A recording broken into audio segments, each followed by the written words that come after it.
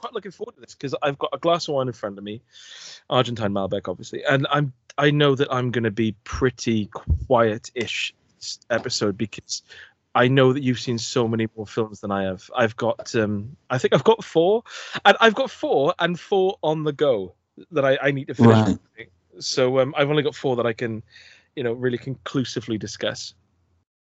Yeah. Well, I've watched every film that's ever been released this week. So, what did you think about 1995's Granny and Howling 7: New Moon Rising? A horror film that consists. It was written, directed, and edited and starred a guy called, I think his name was like Adrian Smith, not the guitarist from Iron Maiden. And he literally, it's a horror film, and it's him walking around mumbling and just people like farting and laughing. And I thought this is an horror film. I think at the end, genuinely, as he leaves the town, I think like a werewolf jumps out or something. But they don't even discuss werewolves in it. Jeez. At least they did in Howling 6: The Freaks with Bruce Payne. What film? I never got past Howling 1, I don't think. I did like Howling. You must have seen Howling 2: The Legend of Stirba, starring Jimmy Nail. No, I let that one slip away. Jimmy Nail is in that film. It's Sybil, I want to say, it's not Sybil Danning. All right, okay. And in the second one, that's the one where some bloke's sister gets killed by a werewolf at the start, and they go, and he's at a funeral, and he's just like by the sort of borderline of the obviously this is like 1980, I want to say like 1 or 2 or whatever. He's basically by the fence in the funeral having a fag, and someone comes over in a hooded jacket and says, "Oh mate, your sister was killed by a werewolf," and he just goes, "All right," and just get massively involved in that aspect straight away without any questions. Follows the bloke off, boom, done. God, so nonchalant. Imagine if you were at like a family funeral and you were just having a fag and someone says, "Oh mate, your wife was eaten by a zombie. Do you want to follow me and I'll show you?" You'd be like, "Yeah, of course I will." Yeah, I suppose I better, really. Yeah, how can I live with myself if I didn't? Yeah, better get on it. So, ArkinZ'Dar. Yes, and you had to get from Stu to Sandy. By the way, before you do this, I don't know which is the best way to do, because I have actually been sent 2 versions of this already, the ArkinZ'Dar, from Stuart Lee to Sandra Bullock. Yeah. And I didn't know if it was best to read our listeners' versions out first or let you do yours first. I think listeners first, give them the give them the floor. Spotlight. Yeah. Okay, here we go. So obviously, as is routine on this show, our listeners are in a veil of secrecy and work under pseudonyms. So this one, you'll have to count the steps because I haven't counted the steps. So get your fingers ready. Mm-hmm. And this is sort of getting from Stuart Lee to Sandra Bullock, and this was sent in by someone who wishes to be called urethral stent. So this is Stuart Lee with Kevin Eldon in King Rocker. So Eldon was in Hot Fuzz with Simon Pegg, and then Leonard Nimoy in the Star Trek reboot. Nimoy and Shatner are in a million Star Trek films together. Mm-hmm. And Shatner was with Sandra Bullock in Miss Congeniality. Okay. So how many steps was that? That sounded like 5. Okay, and there's another one of someone who wishes to be known as Tracy Paper. And this is Stuart Lee was in the documentary with Kevin Eldon. Kevin Eldon was in Hot Fuzz with Simon Pegg. Simon Pegg was in Mission Impossibles with Tom Cruise. Tom Cruise was in Eyes Wide Shut with Nicole Kidman. Oh, you must like that, Rupert, little Kubrick reference. Oh, yeah. Who was in Practical Magic with Sandra Bullock. Okay, that's 5 again, yeah. Okay. It's true, all true. I did get other ones that were involving TV series, and I slammed the book shut on that shit. So, I do not watch The Savalas, and therefore it doesn't feature in ArkinZ'Dar. Stuart Lee was in King Rocker with Kevin Eldon. Mm-hmm. I love the fact there's just Kevin Eldon is the key here. There's just a black hole otherwise. Kevin Eldon was in Hot Fuzz with Steve Coogan, who was in Minions with Sandra Bullock. Oh, wow. 3 steps. And that's without Googling. Is with checking. That is with checking. Oh, so you did it and then you just check you were right. I suppose you have to check, otherwise you wouldn't know. Other you just say it and I'd say, oh, that's wrong, and then you just go on for another 4 years. So the key was, because obviously Hot Fuzz, well, Eldon's the only link in the first part of the chain. and then you got to find Eldon in an ensemble cast, so everyone goes for Hot Fuzz. So it's like, right, who in Hot Fuzz has been in every single film known to man? Steve Coogan. Timothy Dalton. I do like, I've got to say though, I do like thinking about Timothy Dalton. He's someone that when he pops into my head, I don't even know if he could kiss me at a bar. I just like thinking about him because I know he's my mother's favorite James Bond. And because he was basically in James Bond, and then he was in Beautician and the Beast with Fran Drescher, and then Hot Fuzz. It's like, I don't often get to think about him, you know? So and yet you could be watching Flash Gordon and seeing him in that. So I've never seen Flash Gordon. I've seen Flash Gordon, I think. Well, we should have an episode we just purely watch 80s sex comedies like the Porky series and stuff. They were tiresome then. Like, as a horny teenager, I remember thinking, God, this is awful. So now it'd be a start. Although it was like, oh, God, this is awful, as I sort of like tapped my thighs nervously. Now I just think, no, I'm not watching this. Like, what was it called? The one, because I used to see them in the video store, like Ski.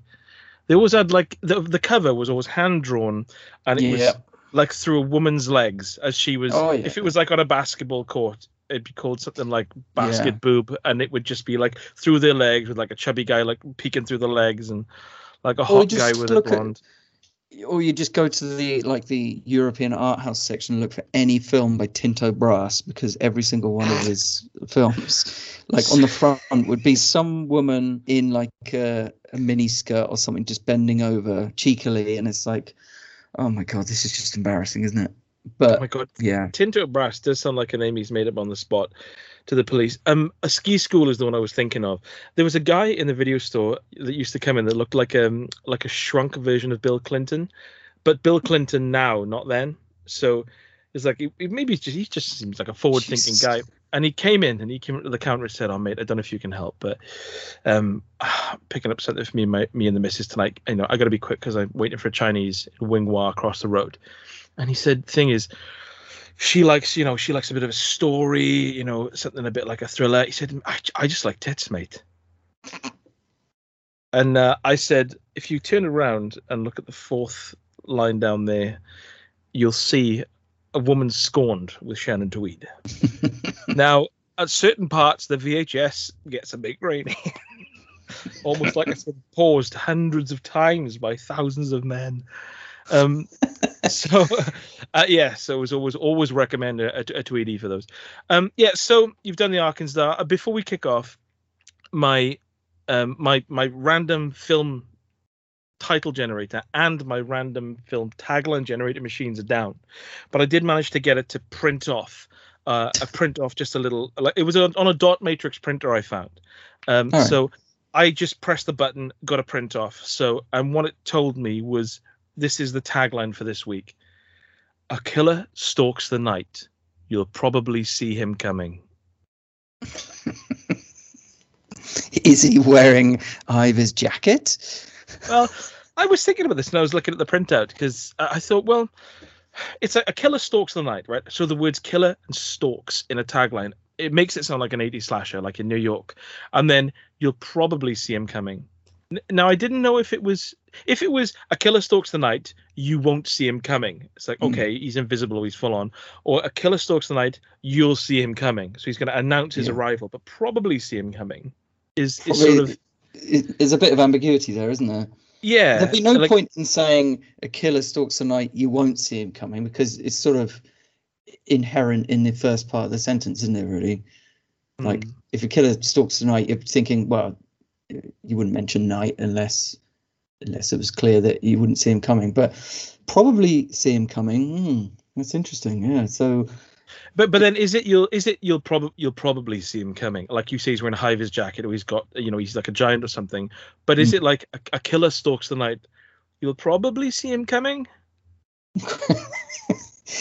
Yeah. So what would that entail? That would it's a tricky one, isn't it? Because it leaves something open. In fact, it's quite intriguing, really, as far as taglines go. You'll probably see them coming because it's like, well, if there's a probably there, then that means there's room for doubt, isn't there? I think as well. Yeah, if I was going to the cinema and it was a black poster that says "A killer stalks the night," you'll probably see him coming with no context. I would think, oh. What do you mean? Probably. There should be no trailer. It should just be like, something like Don LaFontaine just saying those words.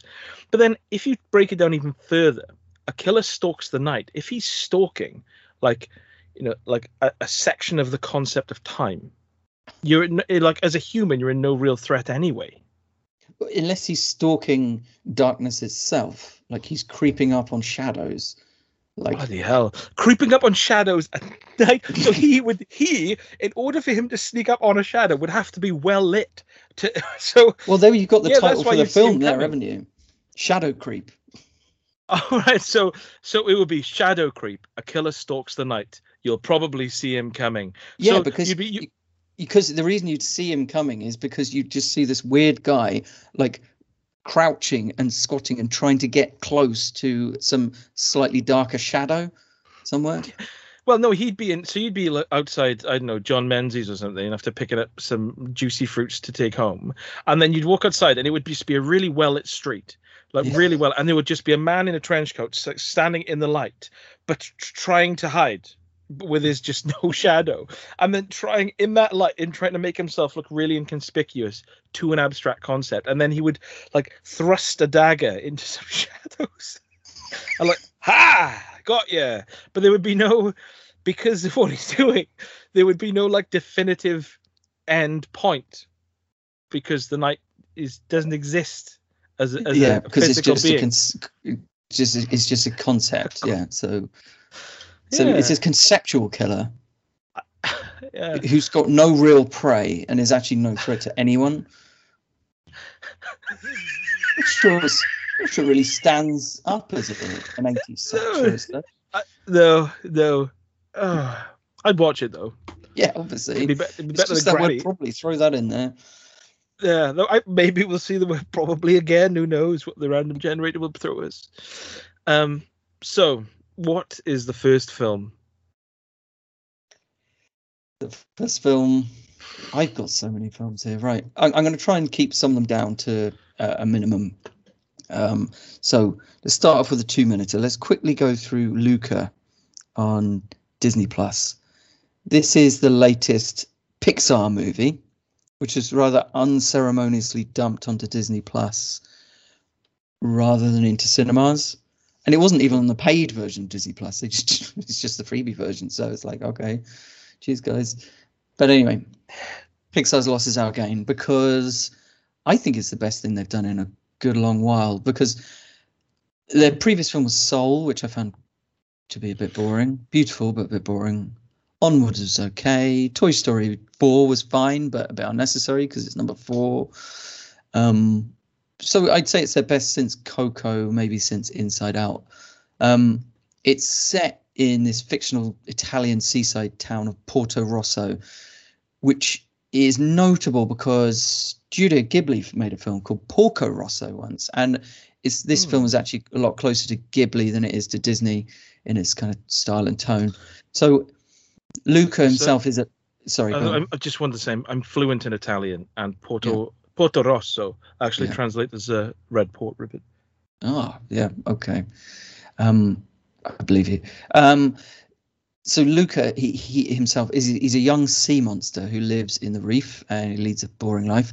And he's heard that if you go up to the surface, then you change into a human, kind of like a mermaid type thing. But his strict parents don't allow that sort of thing. And one day he meets this brave boy called Alberto, who he effortlessly slips between the monster world and the human world. And they spark a close friendship, and they spend a lot of time out on dry land, playing in the countryside, and they're trying to build a Vespa, because it's Italian, obviously. Then they meet this young girl called Julia, who agrees to help them try and win this triathlon competition in town, obviously in human form, because they don't want to get found out. And winning would get them the money to buy a Vespa, and then Luca and Alberto could ride off into the sunset together. However, this local bully stands in the way, who also intends to win the prize. So the aesthetic in the film is utterly gorgeous. It looks like a stop motion film, but ultra smooth. It's like really, really tactile. It's gorgeous. Production design is pretty cool. It's like a kind of timeless, I guess it's got this like shabby chic 60s feel to it, I guess. It's got really good music by Dan Roma, which is really lush and orchestral, but it's punctuated by these old Italian pop songs, which is nice. It's very funny and very sweet. The relationship between Luca and Alberto is unusually intimate, and I suppose as a subtext, it could certainly be seen as a gay relationship with this kind of secret lives they lead. But I've seen quite snooty articles saying how it was cowardly of Pixar not to make it explicit that it's a gay relationship, but I just think that's silly. There's no reason to sexualize these children, frankly, and the final message is absolutely not about realizing one's sexuality, so it's irrelevant. It's just a really nice story about friendship and, you know, it's not sexualized. It's not sexualized the other way when they're straight. You don't watch Pixar films and it's like explicitly like children are in a relationship that's going to lead to sex at some point. Yeah, it doesn't need. It really doesn't need that. That particular overtone. But there you go. It's pretty brief as well. I don't even think it's 90 minutes, and it's very positive. I guess it's kind of a bit slight compared with some other Pixar films, but I just think more than that, it's just simple, but it's also very profound, I thought. So I really like that. Luca, very good. Shall I just go straight into my next? Please do, Rupert. Please do. Got a little bit more to say about this. Is Pieces of a Woman, which is on Netflix, and it was made in 2020. It's a family drama. It got loads and loads of award nominations, but really few wins. I'm not quite sure why. Anyway, the opening scene is like I think it's a single shot. Yeah, it's just like a single shot sequence, which must go on for 15-20 minutes. It's a childbirth sequence, but it's well, Vanessa Kirby, the mother, she's about to give birth. Shia LaBeouf is her partner, and he's trying to help her through the process, and the nurse arrives to help them out. And it's just an amazing piece of drama. The opening sequence is so gripping because it's got all of the kind of real birth stuff, all the grossness, all the embarrassment, weirdness, the small talk, the kind of wonder, the trauma, and it's a really dramatic cold open. I would say what follows that isn't quite as powerful, but it's still pretty decent, I suppose. So afterwards, it's difficult to really talk about it without spoilers, to be honest. But there is a certain tragedy in the film which occurs, which triggers everything else that comes afterwards, and it's really about the emotional fallout between Vanessa Kirby and Shia LaBeouf and their kind of total breakdown in communication, really. And it's got this kind of like ongoing metaphor, like Shia LaBeouf he's an engineer who's building a bridge, and throughout the film, as time passes, you see the bridge get gradually completed more and more as the months go by. So it's pretty obvious metaphor, but there you go. So you get, as all this kind of like this relationship is collapsing, really, you get the usual stuff like depressing sex and rows, affairs, family strife. Pretty standard fare, I guess, but it's exceptionally well acted by Vanessa Kirby and Shia LaBeouf. I think Vanessa Kirby was nominated for an Oscar. And it's very dialogue driven, so that's good. It's not one of those art house dramas where people sit around in silence and you get really tedious long shots of people sitting alone, framed elegantly against an unforgiving world. It's just people talking, and often very awkwardly. I'd be interested to hear someone else's thoughts actually on the family dynamics, because the mother in the film, I think she's a person of true evil, and it's yeah. Again, I don't want to give any spoilers, but she absolutely hates Shia LaBeouf's character, and basically she's trying to buy him out of the family, just offering him money to go away, which is pretty brutal given everything that's going on. I'd say that the final section of the film, it swings into very formulaic territory, and it has this bizarre, like, grandstanding court scene towards the end, and I thought this is very out of keeping with the more subtle nature of the rest of the film. So that was a bit disappointing. It is a film that starts brightly and dwindles, I'd say, but overall it's a pretty solid drama, and two brilliant performances from Vanessa Kirby and Shia LaBeouf. But there are just too many unconvincing plot shifts and melodramatic moments towards the end, I'd say, to really sustain it. But again, Shia LaBeouf being great, still haven't seen a bad film with him in it. This is the thing, isn't it? We were talking about this not so long ago, that I know he got a really weirdly bad rap, and he almost to a point became a figure of fun in the papers. And I thought, I've never seen him in anything bad. Admittedly, the pinnacle of his career was in Elastic Heart, the Sia music video, yes, with that girl Madeline. But that's all I need to see, to be honest. This sounds like a film that isn't at my particular Strasse. Possibly, but I am intrigued on someone else's thoughts on it. I might just bully Faye into watching it. It is worth a watch for the performances more than anything. It's not a film that you'd want to watch if you were pregnant, for example. That would be a bad idea. When she was, we turned so many films off after about 15 minutes. I know. I know. Just think same. Yeah, can't do it. Can't do it. I just realised, by the way, sorry to interrupt, but I just realised that 3,000 Miles to Graceland, the next film I'm going to talk about, which I watched about 3 weeks ago, so it's going to be a bit spotty for me. One of the producers is Andrew Stevens, who was in all the body chemistry softcore pornos in the 90s with Shannon Tweed. Wow. It looks like he left softcore porn and erotic thrillers and went into producing, and he's doing pretty well. That's quite good. Christopher Nolan's DP, Wally Pfister, didn't he used to work in porn? I just imagine that. In fact, his name's Wally Pfister as well. Oof. Yeah, they must have thought I do porn, mate. Yeah. I do actually. Yeah. That punctured your punchline, didn't it? Didn't he direct it? He directed a movie, didn't he? Yeah, what was it called? Is it was Transcendence? Yes, it was Transcendence. Yeah, I forget. There are a few with similar names around that time. You've only, how many films you got? 4. That thing.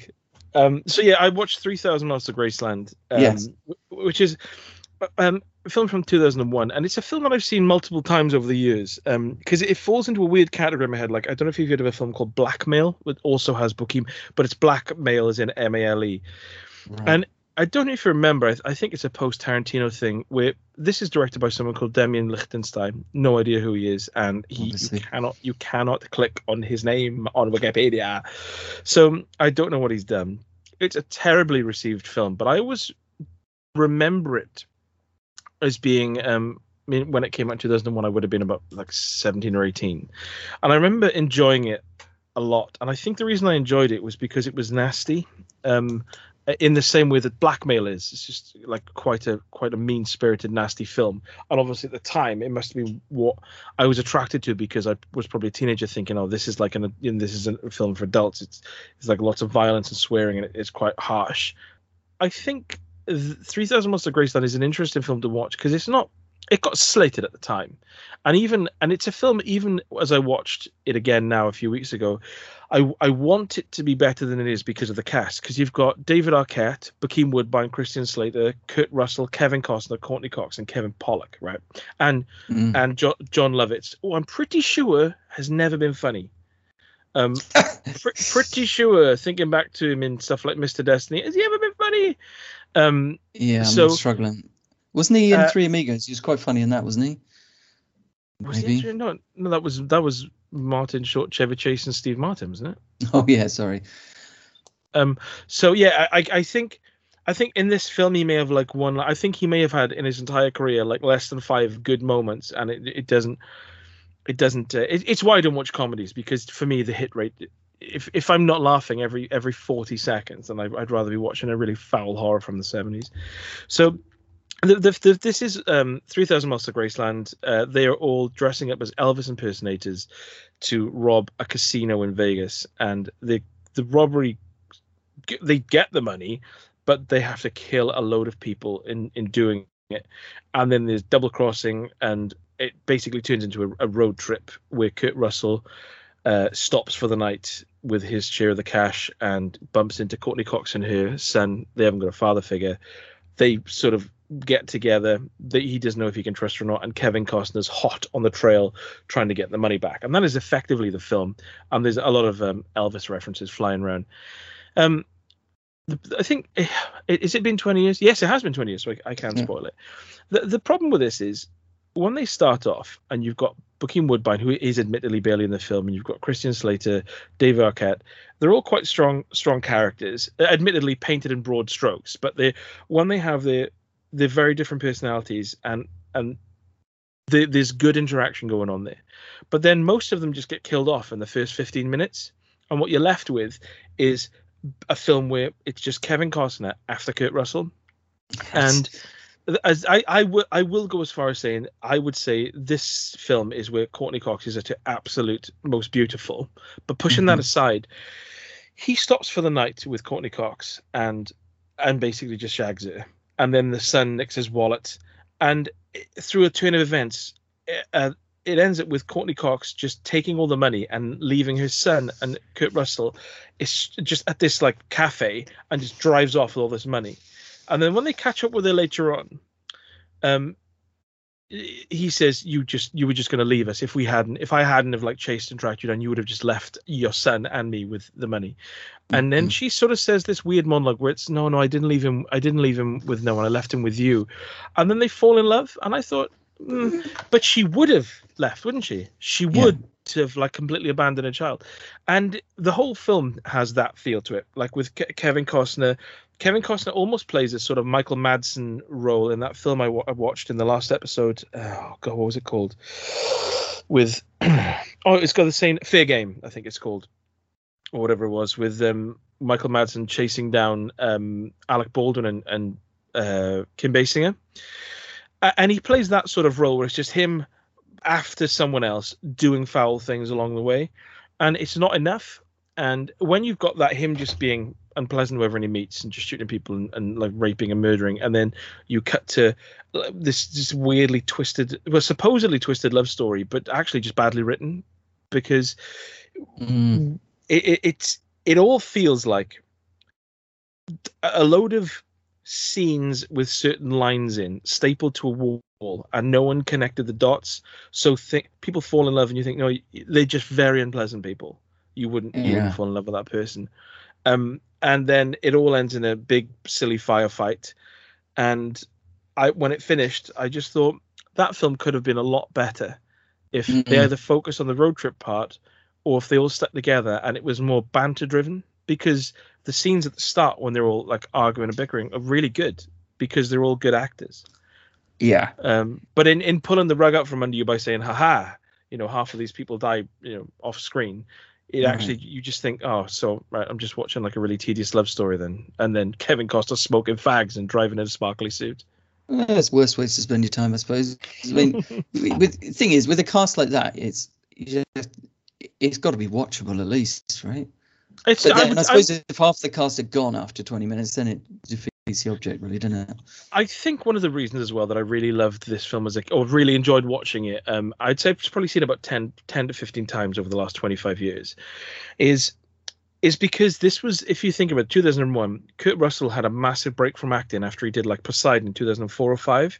And I think this was the last, to me, action film that he did.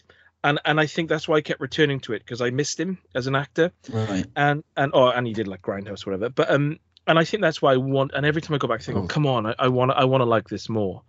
But I don't. Yeah. And also there is a what's it called? Like a credit sequence which is one of the most painful things I've ever seen.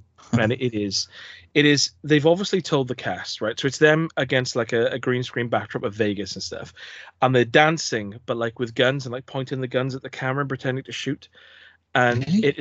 it is awful. It's really, especially Kevin Costner, because he's clearly just really embarrassed, and I think like this is awful and painful. It's worth watching the credit sequence because it's cringeworthily embarrassing. It's awful. John Lovitz was in Three Amigos.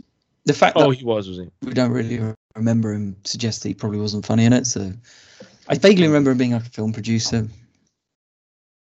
Maybe. That's it, is it? Okay. Yeah, that's as far as I got.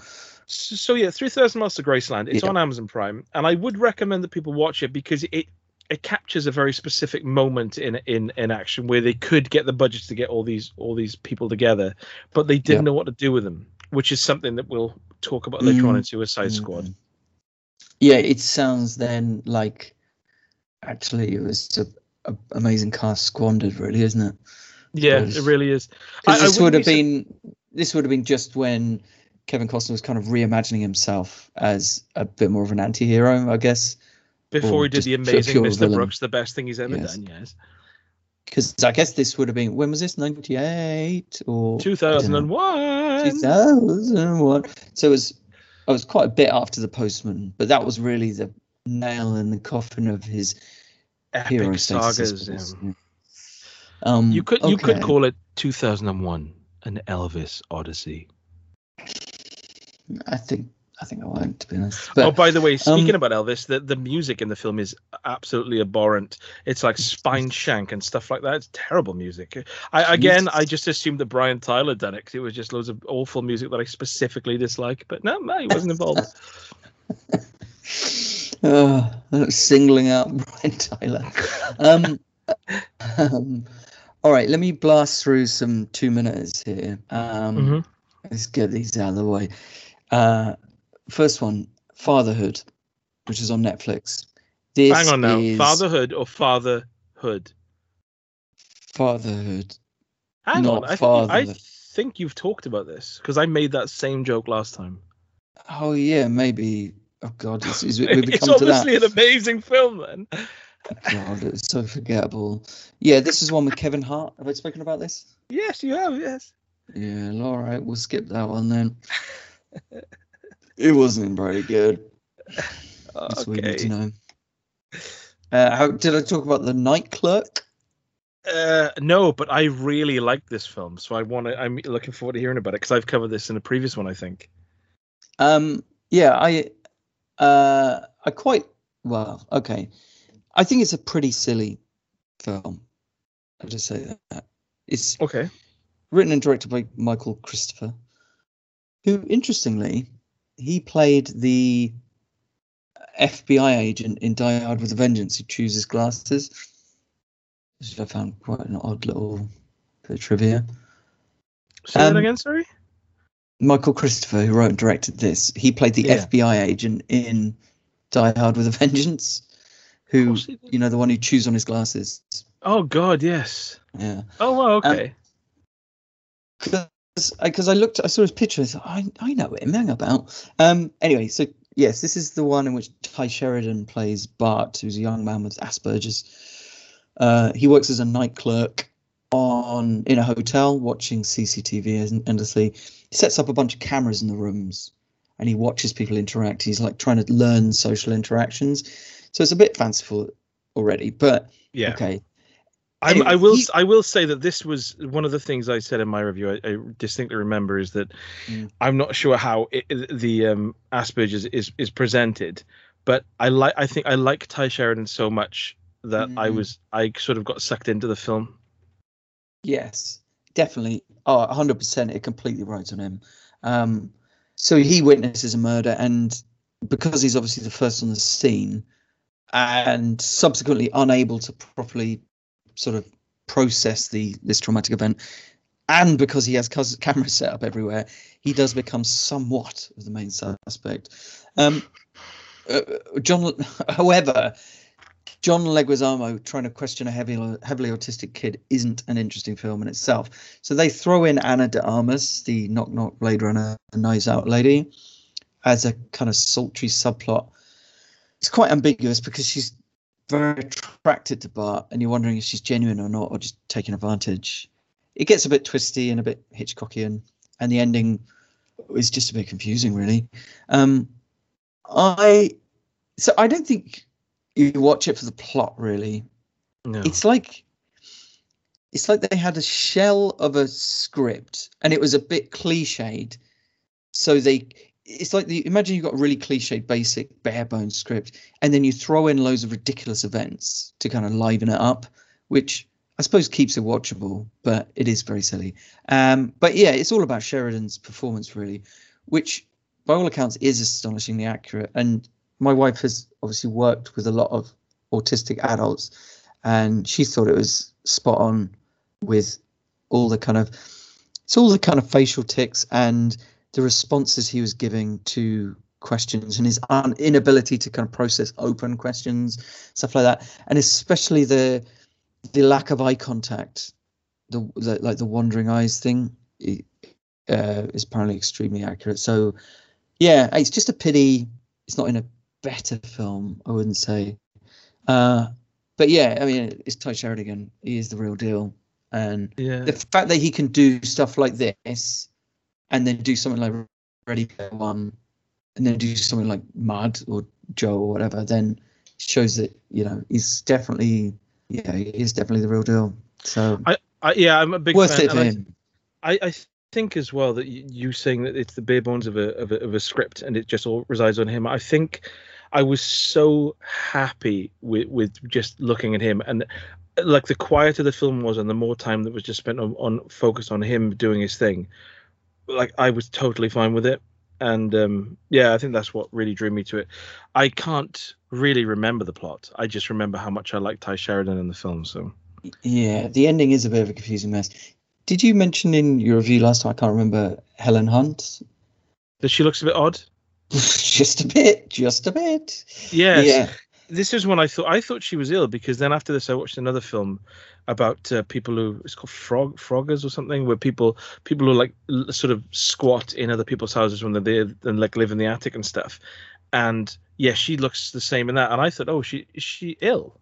But I don't know if she's worked on or something. But I don't know whether she's worked on or what. But yeah, I mean, she never was like a classical beauty exactly, but she had a kind of nice face. But now it's very severe. It seems very and waxy looking. Yeah. Odd. Yeah, she looks like a waxwork of herself.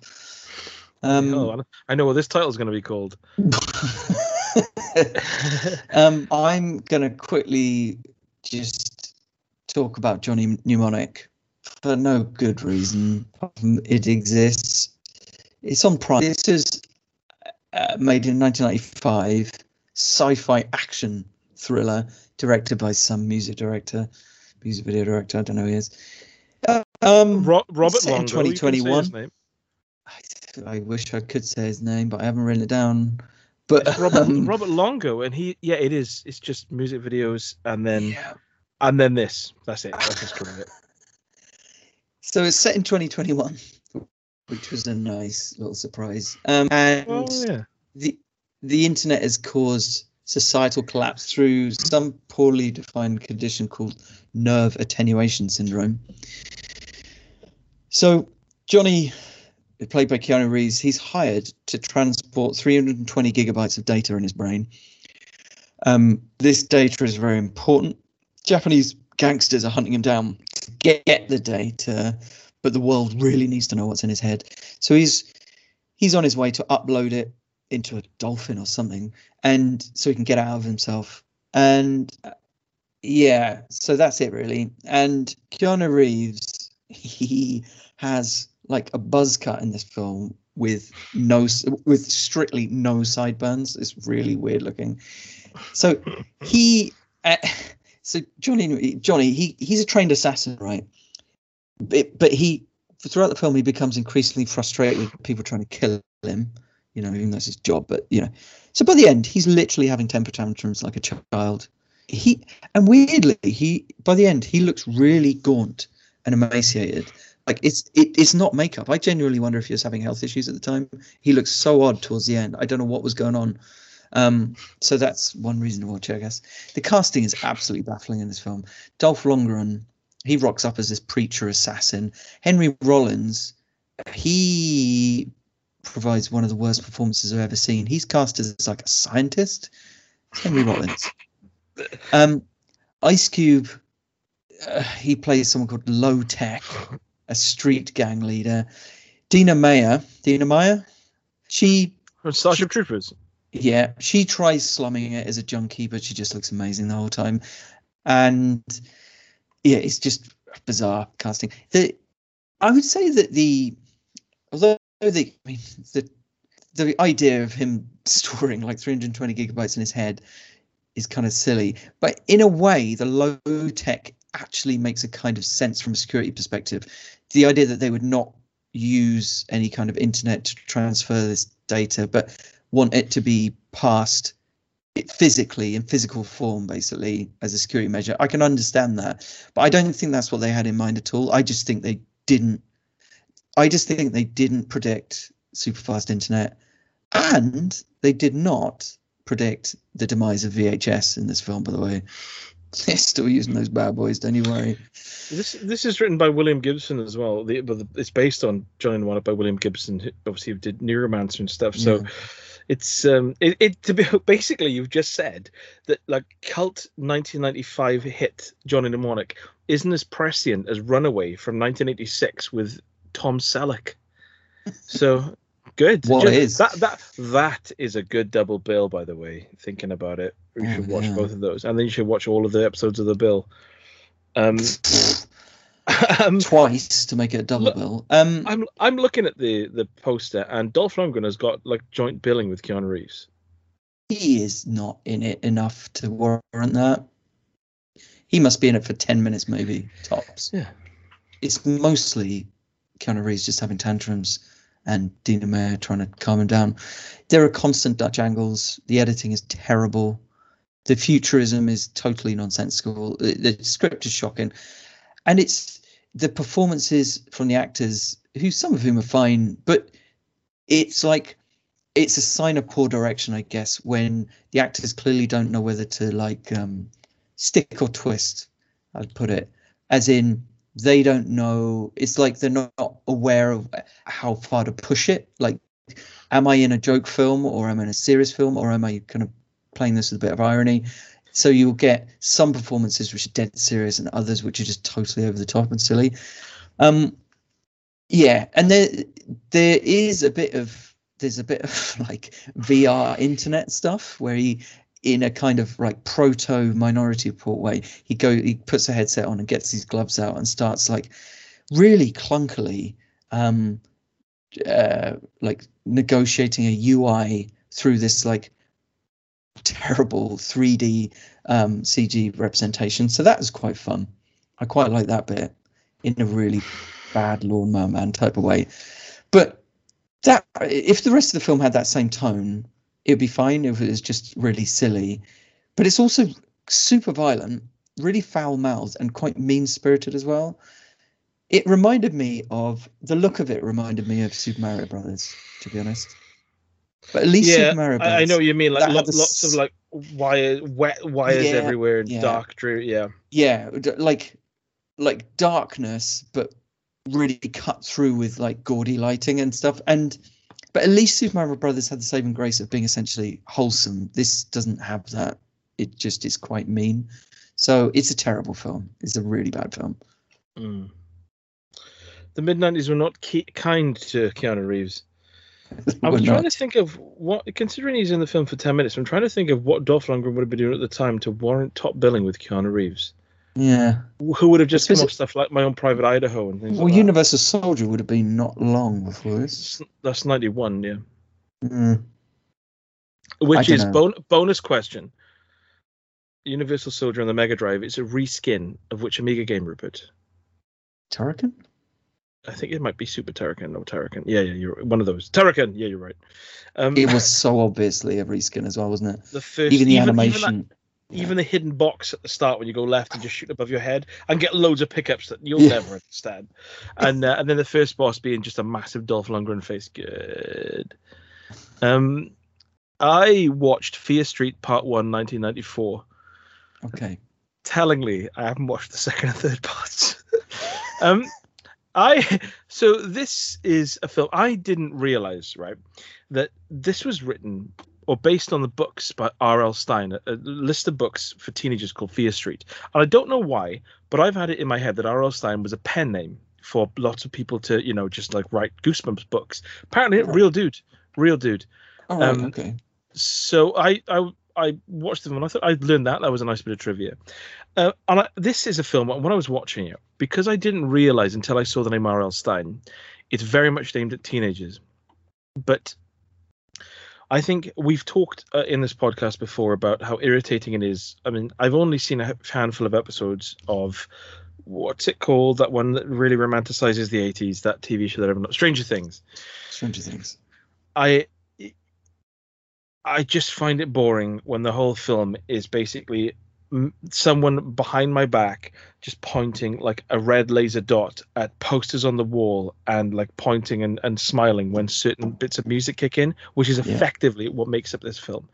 So if you imagine, it's a film made in 2021 that's really romanticizing 1994. So it starts off and it's these two towns, and I think one of them's called like Brownville and the other one's called like Smiley Place, and it's just two towns that have a football game, and they're always at odds with each other because one's supposedly cursed and one's all happy and joyful. And it starts off with a girl called actually at the very start of the film begins with a girl who works in a store getting killed by her friend, who like moments before was just really friendly and was going to walk her home. And then the next time she sees him, he's sort of possessed and dressed up in this weird, effectively like a scream mask with a skull face and a cloak, and just hacks her to bits. It cuts forward, and we find out that this is the newest in a series of killings that have sort of plagued the town.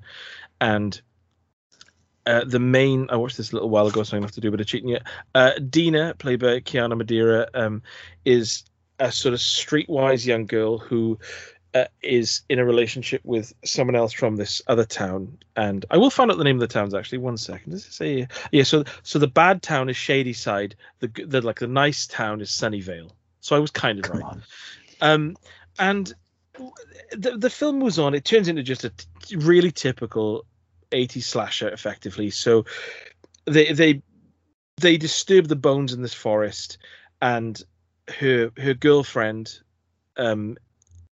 Dina's girlfriend, is beginning to get possessed by this ancient witch, and then they decide to try and look at get Dina's brother, who's hips deep and a bit of a nerd in all of this local history, to find out how they can get rid of this curse and get rid of the witch. And it's just them being just chased effectively by killers throughout history that have committed murders in this town. The problem is that very few people in this film are likable, and it's again, it's written in broad strokes. So for instance, you start off with this girl Dina, who's just quite irritating and mouthy, and you've got her brother who's quite nerdy and hip steep into the lore of all these murders, even though they've only been like 5 separate instances of murders throughout the decades. And it's almost like they're so busy putting in pieces of music by like Creep by Radiohead, Nirvana, Soundgarden, all good stuff.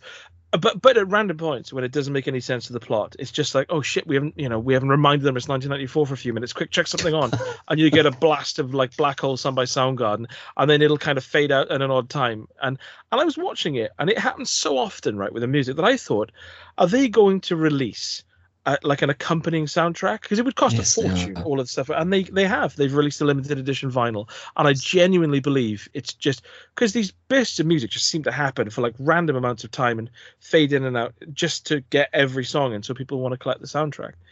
And it's visually the same thing with posters. When they're indoors, you will not be able to get away from posters of like the Smashing Pumpkins or there's probably a Johnny Mnemonic poster kicking around, that kind of thing. And I was so sort of irritatedly distracted by all that stuff. I began to think, I'm not the target audience for this, because not only am I not thinking back to the books as a teenager, so I'm not a man in his late 30s looking back thinking, oh, God, I remember these books, so this would be a cool film. Oh, I remember this reference or whatever. I am a person who didn't read those books, watching romanticized versions of a decade that I just think this is just irritating me now. All of the characters are unlikable, and also they seem to exist to do very specific things. So there's a bit where they're trapped in they're being attacked by one of the killers, and I think they're in like a locker in a school or something. And then all of a sudden the nerdy kid just remembers a vital piece of a very memorable and obvious information that saves them at that point. And I thought, well, if you are literally the nerd because you're known as like the guy obsessed with these killings, and there's only been 5 murderers over 40 years, that's not much information to study in 1994 pre-internet, is it? Like a couple of newspapers. So why are you suddenly remembering things at key points in the film? There's a guy who's supposed to be the there's 2 people in it that really piss me off, actually. The main sort of best friend is just a drug dealer, and at the start of the film you see her sharing out drugs to get to her 2 younger sisters who she's looking after, who are literally like preteen, saying, right, put the different color pills into piles and don't take them or you'll die. But then later on in the film we're supposed to look back and think, oh no, in fact the characters explicitly state, oh, she wasn't a junkie, she was a good friend, she was so much more. And I think, no, I've just watched 90 minutes of her being a complete twat, actually. So I think that you're romanticizing some sort of memory that I'm not party to. And there's her friend, it was just this really like foul teenager, is just constantly just saying and doing foul things throughout the film. And at the end, boom, he worked so hard for his family again. I just watched an hour and 30 minutes of him making me dry heave. So where's that coming from? And then the film has the absolute cheek at the end to throw out all the rules it set down just to open up a sequel. So so the film, basically all of the film and all the monsters and the killers and the witch all follow these very set patterns and rules that are laid down. And at the end of the film, it's like, oh, actually, pull the rug away. Oh, there were no rules. And I think, well, so why weren't you all just dead within seconds then? Why you shouldn't have done that? And it put me off the rest of the trilogy. Especially because the next one is set in the 70s, and I really like 70s rock. And I just, when Lynyrd Skynyrd kicks in, I know I'm just gonna kick my VHS player into space.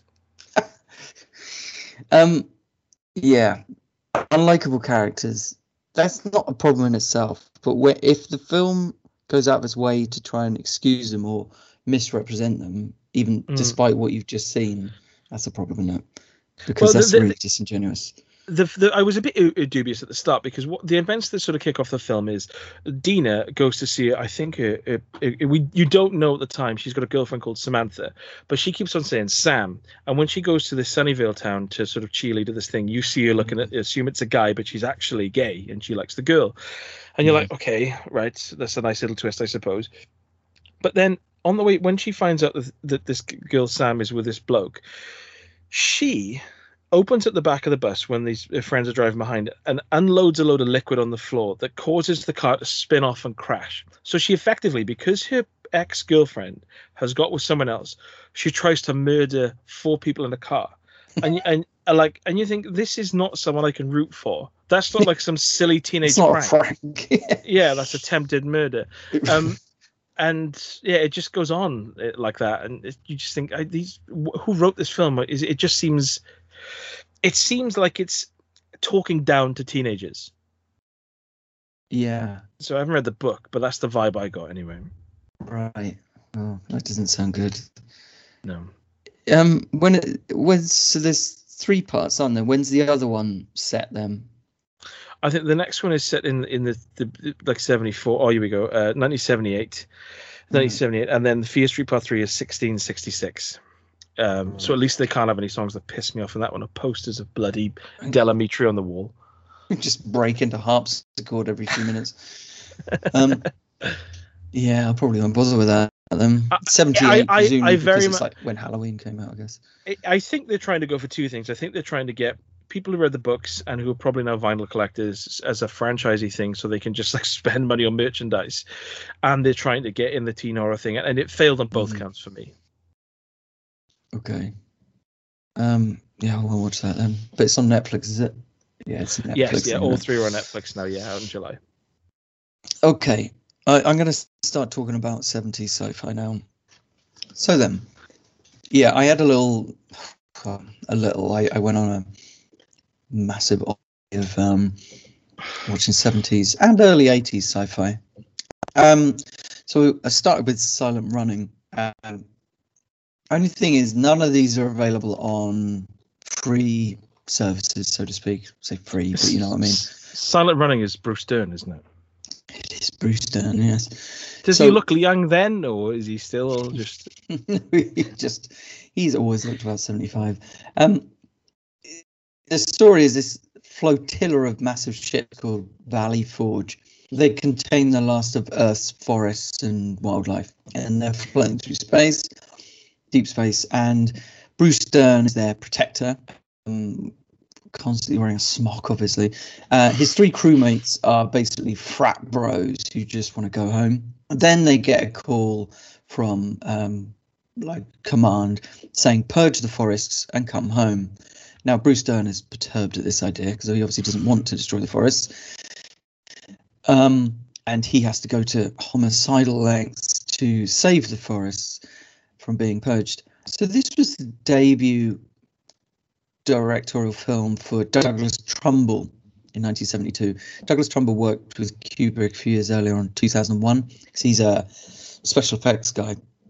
The budget here is much lower than 2001: A Space Odyssey. But there are some cool ship designs and models, and the general production design is quite charming, I suppose. Like, you got CRT screens everywhere, you got chunky keyboards, you got shambling robots which clearly got dwarves inside. I was Huey, Dewey, and Louie, and you can hear the sounds of Valve technology constantly clicking away in the background, so that's good. So it's quite charming. It's basically us, the audience, and Bruce Dern going mad for 2/3 of the movie, really. And he is perfectly cast because he obviously looks like a hippie anyway. But he has this perennially haunted expression and this quite manic temperament anyway, so he's really well cast. And he's basically having conversations with cheap-looking robots that don't answer back. So, and the fact that this doesn't seem absurd is actually quite affecting in the end, because it's a testament to his quality, really, as an actor, that he kind of sells this descent into madness. I don't think it's fully compatible with modern concerns about climate change, because Bruce Dern explains that on Earth, everywhere is balmy and there's no disease anywhere. It's like a utopian Earth. And he's just talking about retaining nature for the sake of beauty and wonder. So it's not about human survival or anything. So it does warn of our general disregard for nature, I suppose, in a world, especially where it has no perceived utility anyway. In the end, I think it's more of a cautionary tale about our relationship with the environment. Less of a cautionary tale about our relationship with the environment, sorry, but more about our relationship with each other, because he does what he does, which is essentially kill off the crew in order to save nature. But then, of course, he just goes completely bonkers and becomes a cruel and vicious person purely by being so alone. And so I think really it's saying that ultimately, he tries reprogramming the robots and stuff to play games with him and stuff, but it's not like being with humans. And it's about the need to have other humans around you to stave off the madness and just to support each other. I suppose it could also be seen in the context of the kind of fading of that late 60s summer of love vibe, because he's kind of the last hippie desperately clutching to the dream while the reality of coming back down to earth literally looms. The soundtrack has several acoustic folk songs which firmly place it in 1970s, and they're quite insufferable, to be honest. I actually think this film is quite ripe for a remake. I think if you get a strong actor, you could rejig the plot quite easily to have it about modern concerns about climate change and that'd be fine. Because it is a strong and unique vision. But it's also dated on many levels. So I would say it's charming to watch it now, but pretty tough going if you're used to, visual effects which don't look like literally a child's toy on a string against a black cloth. So, it does seem it could be updated. When he's reprogramming the robots to play games with him, does it show like him like opening the back panel and then like sort of playing with like a soldering iron for a couple of seconds and then putting it back up, and then the robot turns to face him, and then Bruce Dern says, "Right, this is an Xbox 360 controller. We're going to play BioShock Infinite, okay?" No, he's actually reprogrammed the robots to complete Dark Souls on maximum difficulty. With a Donkey Kong. It's pretty amazing, really. Yeah. Then he uploads it to YouTube as a speed run. Imagine it was that prescient. It'd be it doesn't even bother thinking about future technology. This film really doesn't. What is it? It's 1971 or 2, something like that, isn't it? It's very early 70s. Yeah, very early 70s. Yeah, but as you'll see, certain other films I've seen are better at kind of predicting the future. I'll talk about 2010 now, because this is a film I have. It's 2010, the year we made contact or make contact. It's obviously a sequel to 2001: A Space Odyssey. Right. Which is they must have been big shoes to fill. Yeah. Well, it was made in 1984, so it was quite a while afterwards. And it's directed by Peter Hyams, and Kubrick was very gracious with Peter Hyams. He gave him his blessing to make the movie, and all he wanted was for Peter Hyams to make it his own, basically. So, and he does. It is a very different film to the original, and it's much more plot and dialogue driven, and it's more interested in providing answers than questions, I would say. So anyway, the monolith that was encountered by Bowman at the end of 2001 is still up there, floating between Jupiter and Io. So the Russians approached the Americans about joint mission to the Discovery, which is the ship from the first film. And it's drifting towards Io, so it's a race against time before it's destroyed. So they have to get up there and find out what happened. It's a really good cast. Helen Mirren and Bob Balaban are in there, and Roy Scheider is the main role, plays Hayward Floyd. Russian crew, who they go with, deeply suspicious of Roy Scheider when he wakes up from hypersleep. They won't give him any answers, and they won't cooperate. And the reason is because of political tensions back on Earth. So it's a really absurd plot point that this whole Russian crew is just really awkward with him because of some political machinations going on Earth, which of course also just puts it firmly into Cold War territory, which again massively dates the film. So this sense of mystery inherent to the first film is rather contrived here, because the only real mystery is because the crew are speaking Russian all the time, and they're making Roy Scheider into an outsider who no one speaks to. So it's real. It's a real relief when Bob Balaban and John Lithgow wake up. Thank God. So it's always a relief when John Lithgow wakes up, especially at his age. He's just again another man who's always looked 70.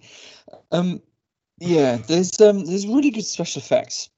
Really good special effects, great model work and lighting, nicely framed, really well made. Production design absolutely matches the original, I'd say.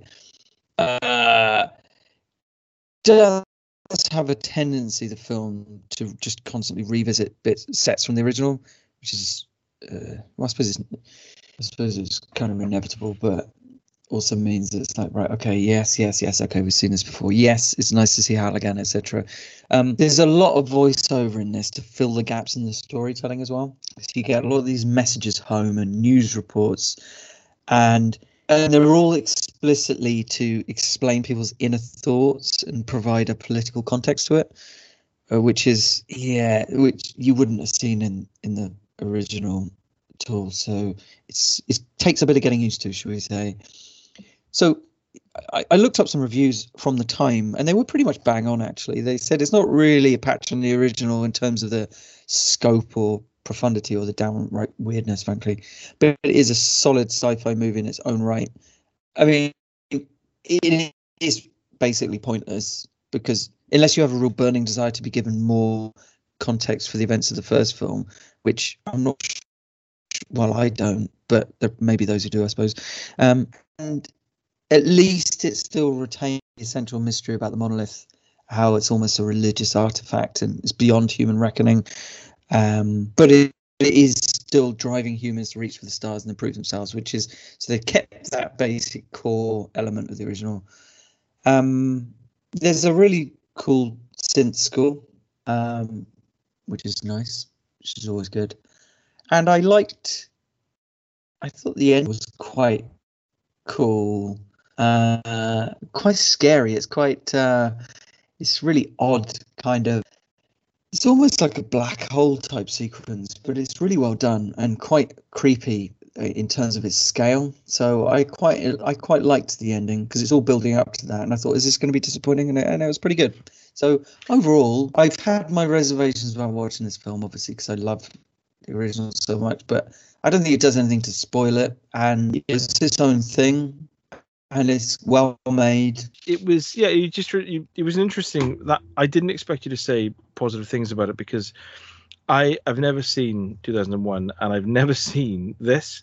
But I'm just looking at when I was on Peter Hyams, because the name rang a bell, and then I scrolled down and I saw a relationship with Jean-Claude Van Damme, and I thought, oh, of course, Peter Hyams directed Sudden Death, and it's really weird that he would direct a sequel to one of the most celebrated films of all time, and then do The Relic, Sudden Death, Time Cop, and you think an End of Days. You're like, bloody End of Days. Didn't do Capricorn 1 as well, though?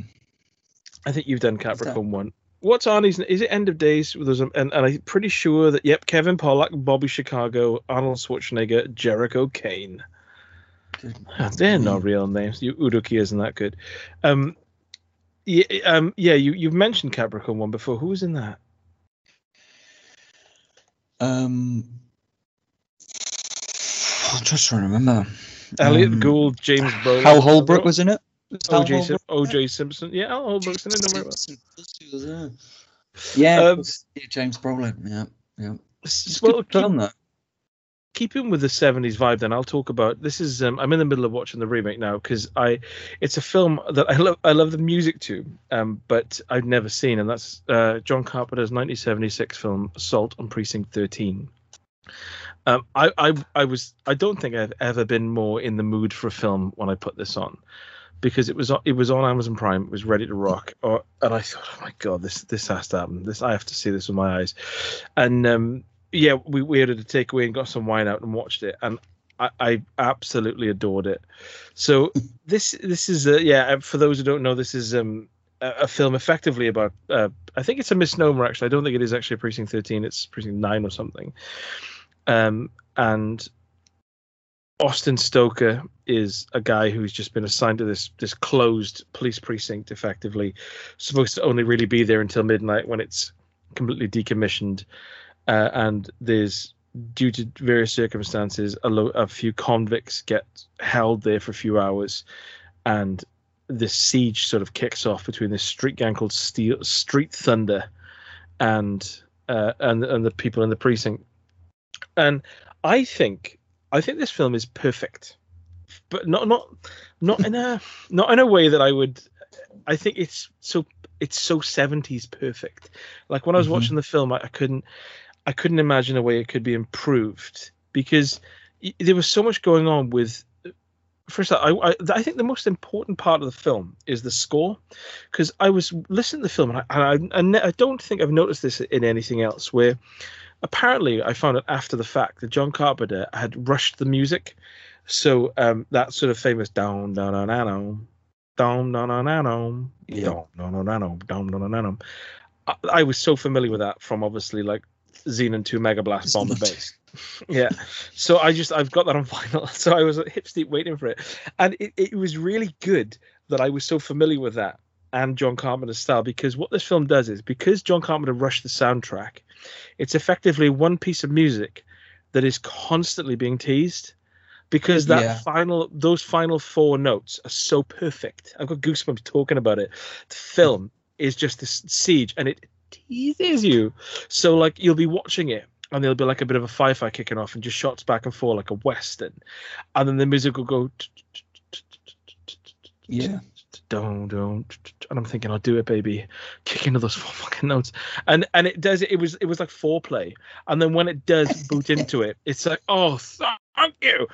And I love the sort of high concept thing. It's just a siege. I love how all of the gang were completely silent and absolutely dehumanized, like it was a zombie film. I love the lighting. I love the fact it was set in one basically small room. I love the sort of like golden line filled banter that went on between them. And also, one of the most attractive women in the world is in it. It was never in anything else. I think her name was Laurie Zimmer. Yeah, I think her name's Laurie Zimmer. Everything about the film, I just thought, this is perfect. It is now, what? It's 16. It's nearly 50 years on, and I was still shocked when that girl was shot by the ice cream van. It's astonishing. And it's such a good way of. It's such a good way of. I mean, it's become a cliche now that you have an early scene where to kind of to establish the stakes, you have the bad guy kind of do something truly evil to say. Again, we'll cover this in Suicide Squad, Rupert. Yes. But my God, like that is just the most savage killing. Yeah. And it would, it's cliche, but you wouldn't see it now. It wouldn't happen now. You wouldn't go that far. But it's like, wow, that is just totally brutal. And it's such a cleverly crafted scene because it's all about the ice cream man, isn't it? Yeah. And about the threat to him. You're thinking, okay, so it's all about him. It's all about him. They're driving back and forth, glancing at him in the mirror. Yeah, and then when it's all about the ice cream man and the build up and him reaching for the gun and stuff. And then, of course, the father then runs to the station that kicks off the main plot, and he effectively is then just removed from it entirely. And I like there was so many like little. It's a film that I can imagine. It feels so sparse, but when you return to it, I can imagine you'll get more and more each time. Oh yeah. But yeah, I think it's got to be one of John Carpenter's best films, because it's so stripped back. It's the start of just an amazing run, I would say. Like from that to like Prince of Darkness, you didn't really put a foot wrong, really. And when you were talking about the music and that, the way it kind of like the fact that it was rushed and he basically only had one theme, which he just kind of played with throughout the whole film, it made me realize that actually I think what the strength is, why it's so good and why it holds up so well, is because it's an absolute like masterclass in getting the most out of your limitations, if you see what I mean, like a limited budget, limited sets, limited music. So all of these things come together, and yet he makes something which couldn't be better given the resources he had. You see what I mean? Given the amount of time he had, given the budget he had, it just couldn't really be improved upon in that regard. So you if you look at it in that context, then it is very, very, very close to perfect, isn't it? Perfect. Really? You say that, and yet they've remade it, which I'm in the middle of watching. So we'll stay tuned. I will say there was a bit in it that really, really made Faye and myself really genuinely laugh. And there's a bit, I don't know if you remember it, how recently you've seen it, where the captain, when the gang are starting to sort of surround them, and the captain walks out the front, and he gets shot in quick succession 3 or 4 times in the chest, and he sort of does this like, and then falls over, clearly instantly dead, and then it cuts back in, and the sort of nearly receptionist goes, "The captain fell down," and then Austin Stoker looks over and he goes, "No, he's dead," and she sort of, "Oh." And it's like she's just been hit in the head with a toffee hammer too many times for that one scene. It really tickled me, like, I fell down. Like, did he though? Or was he shot to death in front of you? Who knows? But yeah, definitely. So yeah. It has it overtaken The Thing as your favourite John Carpenter? Kind of done, surely. Not on first watch. I think if I sat down and really sort of soberly watched one and then the other, I could make a decision. But yeah. I would say that this is. I mean, I love the sort of fun looseness again of Kurt Russell in Big Trouble in Little China. But then we'd have to have a full episode on breaking down all of his films, really, up until. I think that has to happen at some point, doesn't it? Because I quite happily watch all. I happily watch all his whole film. Again, up to In the Mouth of Madness. Yeah, that'd be because I mean I absolutely adore The Fog as well. Yeah, up to and including In the Mouth of Madness. Yes, with Jürgen Prochnov. But yeah, I think this is the problem, isn't it? Basically the most recent film you've seen by his is your favorite, and then you watch another one of his, like, oh no, this is awesome as well. Yeah, it's a good problem to have. Yeah, he is an amazing director, and like you say, it was a hell of a run, and I was surprised because I've been watching this film nearly 50 years on, and it's very rare you go back to a film that's been so built up, and when you've loved all the director's other movies, and then think, oh, actually no, it's most of your filmography is just solid gold. Yeah, but this, I do love really stripped back films, and this was it's definitely got to be top 3 for me, his filmography. Wow. Yep, that's praise. Nothing will be Escape from New York. Anyway. And yet The Thing beats it. I know it's weird. The Omega Man, which again I paid for. This is from 1971. And it stars Charlton Heston, and I may get to the point where I talk about Soylent Green if I've got time. The problem in Soylent Green, the problem there was overpopulation. In the Omega Man, Charlton Heston's all alone. There's some cool scenes at the start of him driving through empty streets. He wears some clothes in this film, Charlton Heston. At the start, he's wearing like a pink work shirt and like a sandy colonel's jacket with a gun belt strapped over the jacket. It's bizarre. He's a milkman as well, isn't he? So it's even more weird. It's quite weirdly prescient. Like this backstory to why everything's gone wrong is because the US is at war with China. Is like some sort of, I guess, trade war or maybe land war with China, and there's a plague outbreak which ravages the planet. So, albeit it is a result of biological warfare. So anyway, the world's ruined. Charlton Heston survived because he used a test vaccine at the time of the big outbreak, and he seems to be the last sane man in LA. There are these crazy albino robed people prowling in the night, and they say things like they're called the Family, and they say the Family is one, and they come out at night because they can't stand the light, and they are stalking Charlton Heston, besieging him, really. He spends his time in his penthouse string going slightly bonkers while these quasi-religious nutters burn down the city and besiege him. And so he decides he's had enough of this. So he sets out to find the source of this family so he can go and live in peace. And he ends up discovering this group of survivors who are slowly dying.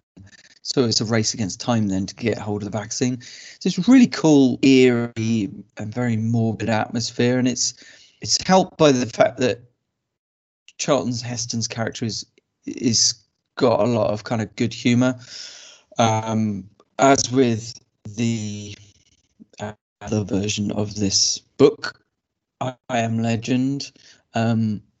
It's much like, Will Smith is kind of, you can hang around with Will Smith for a couple of hours and it's fine. So he's got some real charisma. It's well cast, and he's particularly well cast because he's mean and butch, but he does have charisma, and to be honest, he's enough of a one-liner tough guy in this to warrant a place in Broforce, I would say. But maybe it's a little too early. There's this. It's got some nice, clever touches. Like music is kind of disjointed and percussive. It sounds to me like someone like half remembering what music used to sound like. So it's quite clever in that way. There's an interracial romance in it, which is quite refreshing. And she's not a damsel in distress, and she's not a prostitute. So that's also refreshing. She's every part of the equal of Charlton Heston, and she seduces him. So it's unusually forward-looking. It's pretty brief, and it's well-paced, and it's got good punctuations of action.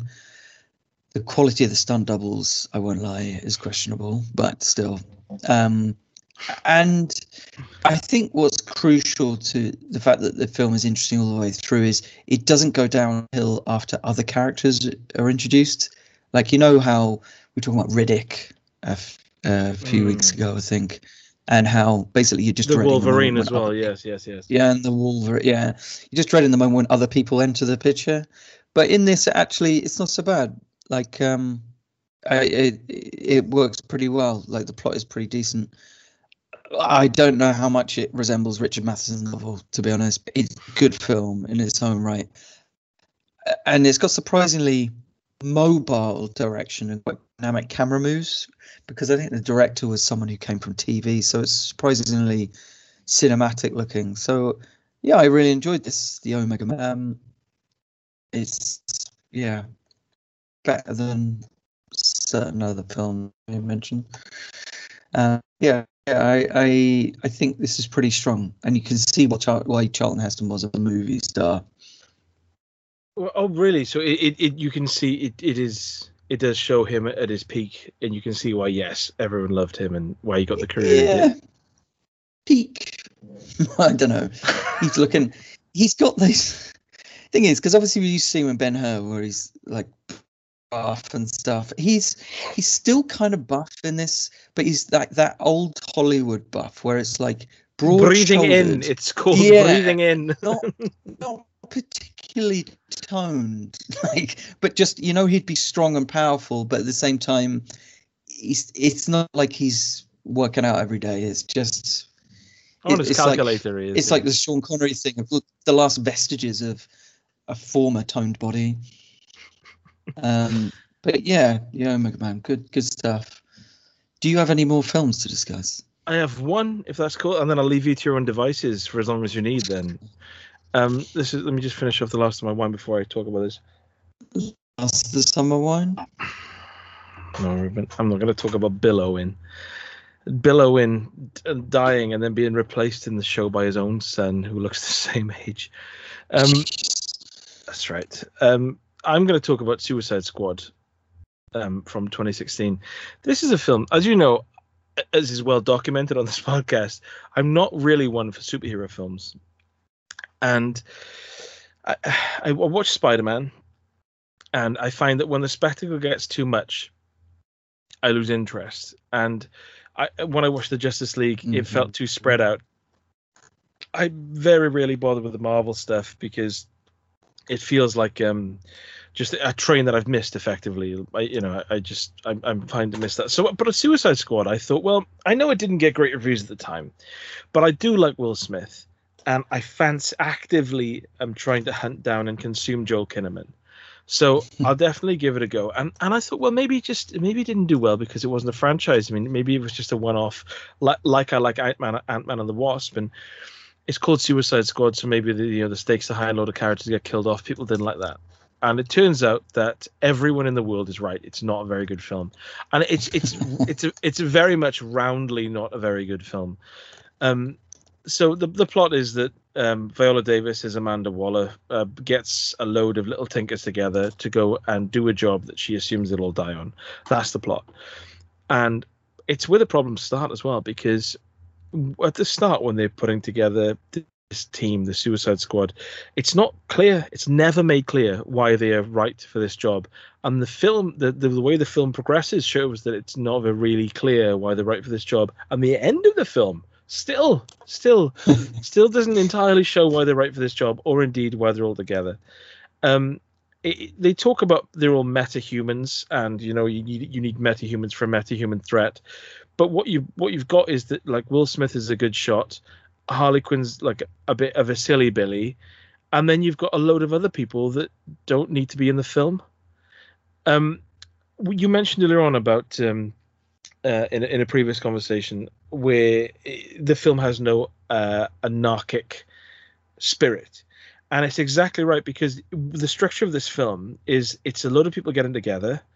Someone, in this case, some bloke I've never heard of called Slipknot, just gets killed to prove that they've got these bombs in their heads are going to go off if they piss off Viola Davis. And then someone sacrifices themselves heroically at the end of a film. So that structure is like every other film. And Yes. every other action. And also it means that in terms of people doing something they don't want to do because their heads will explode, it is below Rutger Hauer's Wedlock, which I think needs to be brought to people's attention.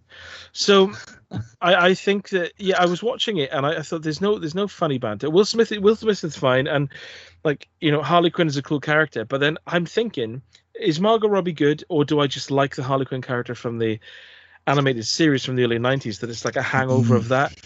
Jared Leto in this literally is, he made such a little impact on me that I didn't even really click that he was Joker, because he's just a bit of a goose knocker with green hair, and like Ben Affleck's Batman rocking up just makes me wish that I was just watching a Batman film purely based on Ben Affleck. So everything that was happening was pulling me away.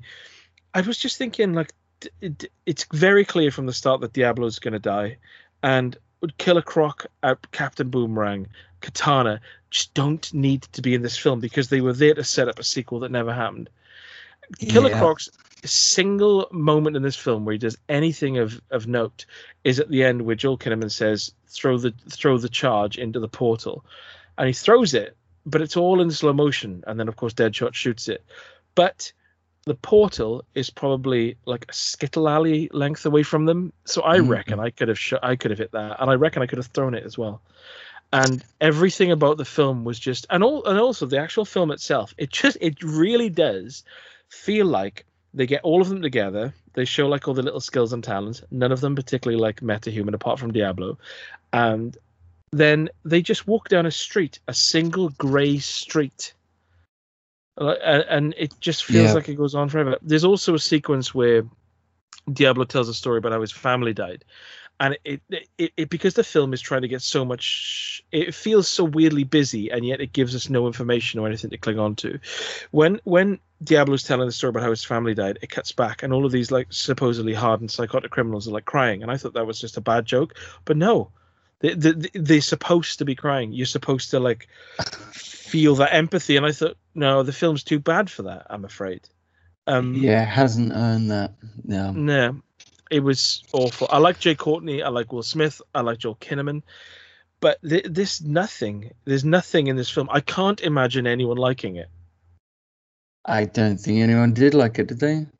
I don't know. I assume not. Well, I don't imagine that. I suppose the only people who may have liked it are people who are entirely unfamiliar with any of the characters or didn't have any expectations coming into it, I suppose. But even then, the end of the film, there's sequences where they fight against these really poorly defined enemies. They fight like brother and sister, like magic gods, effectively. And bearing in mind that Fred, this sums up the whole film, right? So Deadshot, Will Smith's character, never misses a shot, and he has got a bum load of guns. And yet when this like hulking 9 foot tall. Tellingly, you never see him against any other character that isn't CG, because I think there were I genuinely believe there are problems with the CG in this film, and you never see any any human character make contact with a CG character. And so he walks down, and you see him walk to the camera and throw a punch, and you think you're just like a bloke in his late 40s that we've never seen any physical capabilities of, other than you're like a hitman who never missed a shot. And then we don't see what happens to him. We just see him like do a little roly-poly where he's been hit back. And I thought, if I walked up to an ancient mythical, like sort of pseudo-Aztec 10-foot god and threw a punch, and his reaction was something that made me just do a roly-poly, that's crap, that is.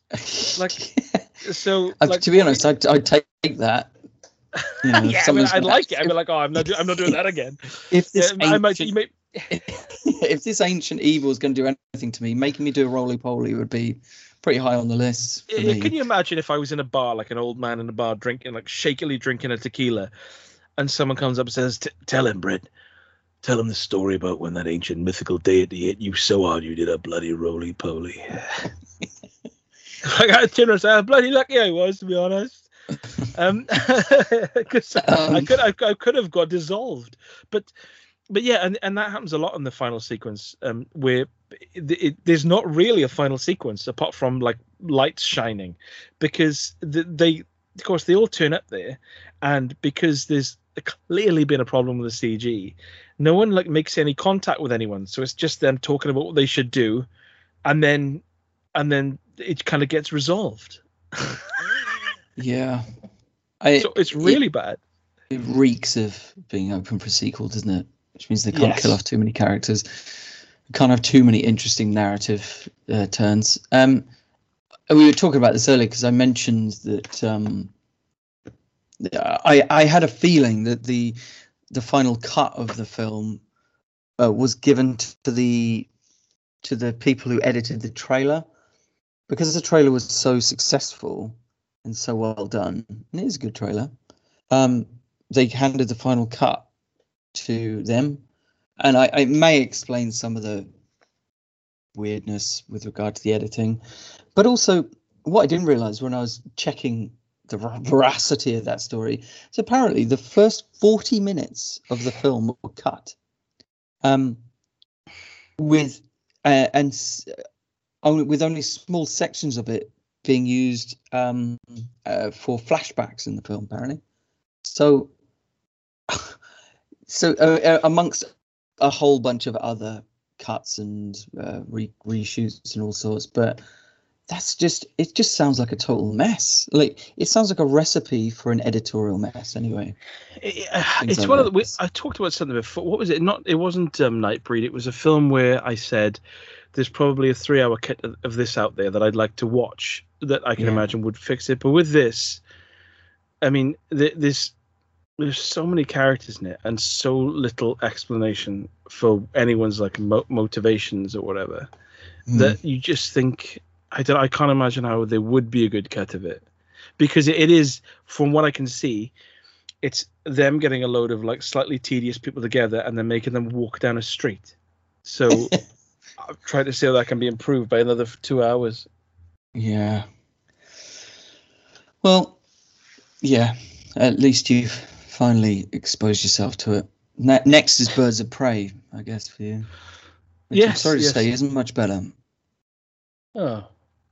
I get that Margot Robbie loves the character of Harley Quinn, but I think Harley Quinn needs, well, from my having read a few of the comic books, it's got such an anarchic quality to it, the Harley Quinn stuff, the solo Harley Quinn stuff anyway, where it's a lot of fourth wall breaking. I mean, there's a sequence in one of the comic books where she says she's getting bored of this art style, and like literally she starts switching art styles, so it'll suddenly go into like anime art style, and then it'll be like a really old-fashioned kind of Hanna-Barbera style and things like that, just like properly nutty stuff, which is all forceful breaking. And it's like, I suppose you can't, in a film like this where he's trying to satisfy an audience used to, say, Marvel movies and stuff, I guess she's never going to be able to do that It's never going to be possible. So I don't think we're ever going to see that level of total anarchy with regard to Harley Quinn in particular. You've talked about it before with Marvel, because obviously you've seen more Marvel films than I have, and we were talking about how they're sort of homogenized to a fault, where they just need to be as appealing as possible with no real threat, and to not rule out future franchises. But it would have been really interesting to see a film where like people could just get. But then again, in this film, like I'm pretty sure that you only see Captain Boomerang throw boomerang once. You know, it's like so many things are cut out that, and there's such it's like they got in all these sub characters. They're like, oh, we can kill off Captain Boomerang and no one will care. We can kill off Diablo. We can kill off various characters. We'll kill off Killer Croc. It's fine. But then not even that doesn't even happen. So it's like it just feels really, really flat. I will watch the new one because I think that the trailer popped up my phone a few days ago and it said something like, I know they're dying to win or whatever it is. So I'm assuming that like a lot of people, if they just assume this is going to be a standalone film, The Suicide Squad 2021, and there's genuine threat, that would be something. A bit start, wouldn't it? Okay, moving on to where is Suicide Squad? That is on Netflix. Okay. Moving on to the Andromeda Strain. God, you really have been watching the 70s films. Oh yeah, baby. 1971. An interstellar virus arrives on a meteorite. The virus wipes out a small town. So a group of scientists, they venture into an underground facility to investigate the virus and eliminate the threat before it breaks out into the wider world. This is a thoughtful sci-fi from the same period as like 2001 and THX 1138. It's written by Michael Crichton. It's got some hammy acting in it, I'd say, but it's got very believable science. It's depicting slow, meticulous science work, really. I mean, just the decontamination sequence when they're going into the facility takes 20 minutes of screen time. So, I mean, obviously with 2001, Kubrick wanted to make a realistic sci-fi film, and I think this has the same aim, although it's almost always grounded and it's almost anti-ambiguity. Everything is scientifically explained. And in fact, the Infectious Diseases Society of America, up until recently, they regarded this as the most realistic depiction of a viral outbreak and investigation ever filmed. So it's quite impressive, really. It's directed very precisely by Robert Wise, who I still feel is an underrated director. He also made a political sci-fi in The Day the Earth Stood Still, and he made Star Trek: The Motion Picture, which was more of an epic sci-fi. This is really nicely shot. With very claustrophobic interiors, and it has some intriguing use of split screen and extremely early CG, which is pretty cool, just for the UI on the screens. And there's like a 3D render, wireframe render of the facility, but that was pretty cool. Douglas Trumbull again responsible for the FX. Good. But there's actually the tech is really forward looking for the time. I mean, the computers in the facility, they're all networked, and there's touch screens, and you have these ultra HD cameras and stuff. So it's pretty amazing. The only bit that feels really dated is, again, it comes down to like relations between the US and Russia, and it being a bit of a cautionary tale about atomic bombs and that. So that does put it in its time. But yeah, it's not really so much about that anyway. It's more about these scientists just trying to get the job done, and the scientists themselves, they conduct themselves with humor and humanity, and they act like adults, and they don't have petty grievances and contrived conflicts. The only conflicts they have is about how to resolve this problem. So it feels like a grown-up movie. It's a film about protocol and logical thought processes. Not bad policing, which takes up about 80% of this podcast. And that makes, to me, it makes it quite scary in a way. It's quite a believable threat. This idea of this alien microorganism that just dispassionately obliterates the human race. So there is a lot at stake. And there's a surprisingly exciting final sequence in the central core, which I think was almost certainly an influence on the end of Star Trek II: Wrath of Khan. It's definitely not for everyone, though. I wouldn't say this film. It's sober, it's slow, it's quiet, and it's very heavy on technical language, but it is one of a kind. And I just like its technical rigor and its zen-like mood, really. It's probably the least dated of the 70s sci-fi I've watched, and it's one of the earliest. This sounds as well, right so up my street. Is this available on like Prime or Amazon or? no, Sorry, it's paid only, so you might have to. I might actually. You say this is written by Michael Crichton? Is it directed by him as well? As was No, it's Robert Wise. Yeah. Oh, yeah. 1984's Runaways. Yeah. Michael Crichton. What did he? Just trying to think of what he would have done in the 70s. He did Westworld, didn't he, in the 70s? Classic. 73. Yeah, I just know that he did. He directed Runaway, which I'm still surprised that I like so much. Yeah, like I said, I've got no more, so feel free to just rattle on if you want, fancy it. All right, yeah. Well, I can blast through Outland then, which was made in 1981, which is an almost great sci-fi western. It's basically high noon in a Martian mining colony. Really, Sean Connery is the new sheriff in this mining colony on Mars. Good.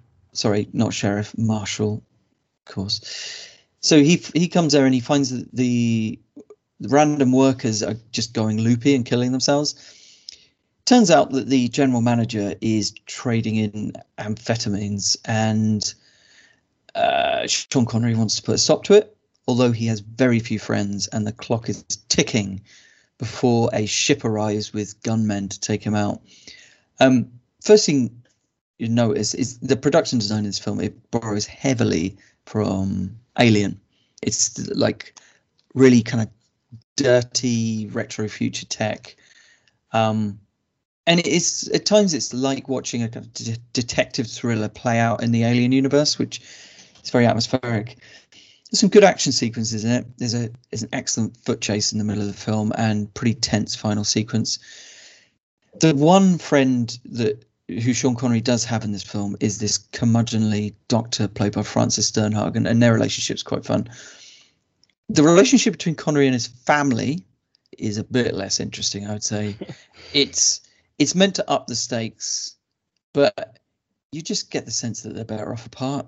Like, his wife just seems resentful of his job, and Connery clearly just wants to devote his life to the job. So I don't know. It seems a bit of an afterthought, really. But I love the oppressive mood and the sense that Sean Connery is just totally out of his depth and totally alone. So it means that the only way he can kind of deal with stuff, it's not even as if it's just he doesn't have friends just in general. Everyone in his department is just totally corrupt and hates him and wants him gone. He's got no one. So basically his only way of dealing with stuff is just through complete aggressive confrontation. He has to just confront people all the time, which makes it quite exciting, really, because as soon as he walks in a room, he's going to have a go at someone or try and shoot them. I mean, there are plot holes all over the shop. Not least, frankly, why it's so hard to kill Sean Connery, who, as I said, has zero allies. And there's a big chunk of Blade Runner syndrome going on here. Like, Sean Connery massively lucks out simply because various henchmen are missing with their guns. But yeah. So I'd say in terms of the design and atmosphere, it definitely matches like something like Alien. Script-wise, not so much. But I think it's really enjoyable and visually rich thriller. And it holds up pretty well, just thanks to the production design more than anything. And I really think that transposing that Western plot into space really, really works. So I think this one stands up. What was that called, sorry? That's called Outland. And is that anywhere I can see it with my eyes? Nowhere that you'd get it for free. I mean, they're all available to be paid for renting. I will have a look with my eyes. It's worth a look. I think Outland is. I'm surprised it's not talked about more, because it seems like it's like almost a classic, not quite good enough to be like a classic, but it's better than the next film that I'm going to mention, which is regarded as a classic, which is called Logan's Run. And this was made probably the latest out of all these films, all of the 70s ones I mentioned. This was made in 76. So this is set very, very far in the future. And the whole of the human race, they live in these big domed cities, basically. And no one leaves. And no one lives past 30. So when their time comes, when they're about to hit 30, I guess, they enter something called the carousel, which is this sort of ritual where they kind of float up into the air and are either obliterated or supposedly get renewed, i.e. resurrected. Then there are certain people who are called runners who might try and avoid the carousel and escape, but there are police around to prevent them from leaving, and they just get shot dead. Everything in this future is automated, so no one works. They just enjoy having sex with each other, really. But there's no need for like marriage or anything because lives are so short. So anyway, Logan is played by Michael York. He is one of the cops stopping people from running away. And through various circumstances, he ends up himself escaping the dome in search of a mythical place called the Sanctuary, where people apparently live until old age. He takes with him, I was going to say he employs the help of Jenny Agutter, but she doesn't really help. She just comes along for the ride. Michael York and Jenny Agutter, they do have good chemistry. I will say that. So that's cool. But anyway, yeah, so they go to find this sanctuary. It's not really a spoiler to say that they do find it outside the dome. But the question is, will Logan have the opportunity to convince the people back in the dome that there's a world out there? So the thing about this film is the production design is ridiculously gaudy and camp. It's all like mirrored walls and curvaceous furniture and primary colored outfits. It's preposterous. There's a bizarre sex club scene, which is like something out of a Gaspar Noé film. It's just odd. I guess it's going for some of that like trippy 70s vibe, but it's a bit late for that really in 76. I don't really know what they're going for there. Anyway, anything trippy and drug fueled is always problematic now, as we've learned from Point Blank with Lee Marvin. Yeah. Or indeed The Trip with Bruce Dern. So there's this quite charming but completely unconvincing model work to depict the dome city. It's literally like as if the camera's floating across the city, but it's so obviously a model, like with like just painted on water and stuff, and a little monorail, a tiny little monorail and tracks, which is clearly just a toy moving along there. It's preposterous. And all of that kind of silliness and cheapness and campness, it distracts you from a very sinister central idea at the heart of the film, which whoa. Is it over 20 years? Just about. Well, the whole, but it's more just the general idea of this population of very pure bred very white people. It seems that all non-white people have been completely bred from the population. So it's very creepy. And anyway, there's a lot of complex rules governing this society, but I would say the film does a pretty impressive job of not just info dumping everything on news. It crafts it quite well for the first 30 minutes anyway, I would say. And it's that sheer kind of volume of ideas that keeps the film interesting for the most part, because otherwise it's pretty trashy. And the sets look like theatre stages. Seriously, I mean, kitsch doesn't even begin to describe it. Really tacky sets, really stagey tone, and really like Mrs. Kinkiness. Like the outfits that Jenny Agutter wears, wow, it's just ridiculous. But it doesn't have that ironic kind of edge of, say, Flash Gordon, for example. This was made in 1976, but it looks like a 50s film. And I think the guy who directed also made the Dam Busters, of course, back in the 50s, so it kind of makes sense, I suppose. But it never really settles on a tone because it's got this really goofy script and this high camp production values. And then it's mixed with this dead serious, almost preachy warnings about man's influence on the planet. Plus, the two main characters, Michael York and Jenny Agutter, they are just by their nature utterly humorless as well. So the only relief really comes along when finally Peter Ustinov turns up.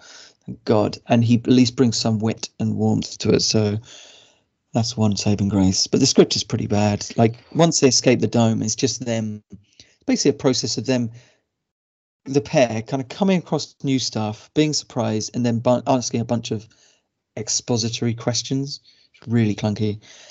And I'd say in the end, there's a moment where the film almost nods towards a more interesting and more prescient theme, that this utopia, this supposed utopia, is only possible through like the massive suppression of free or contradictory speech.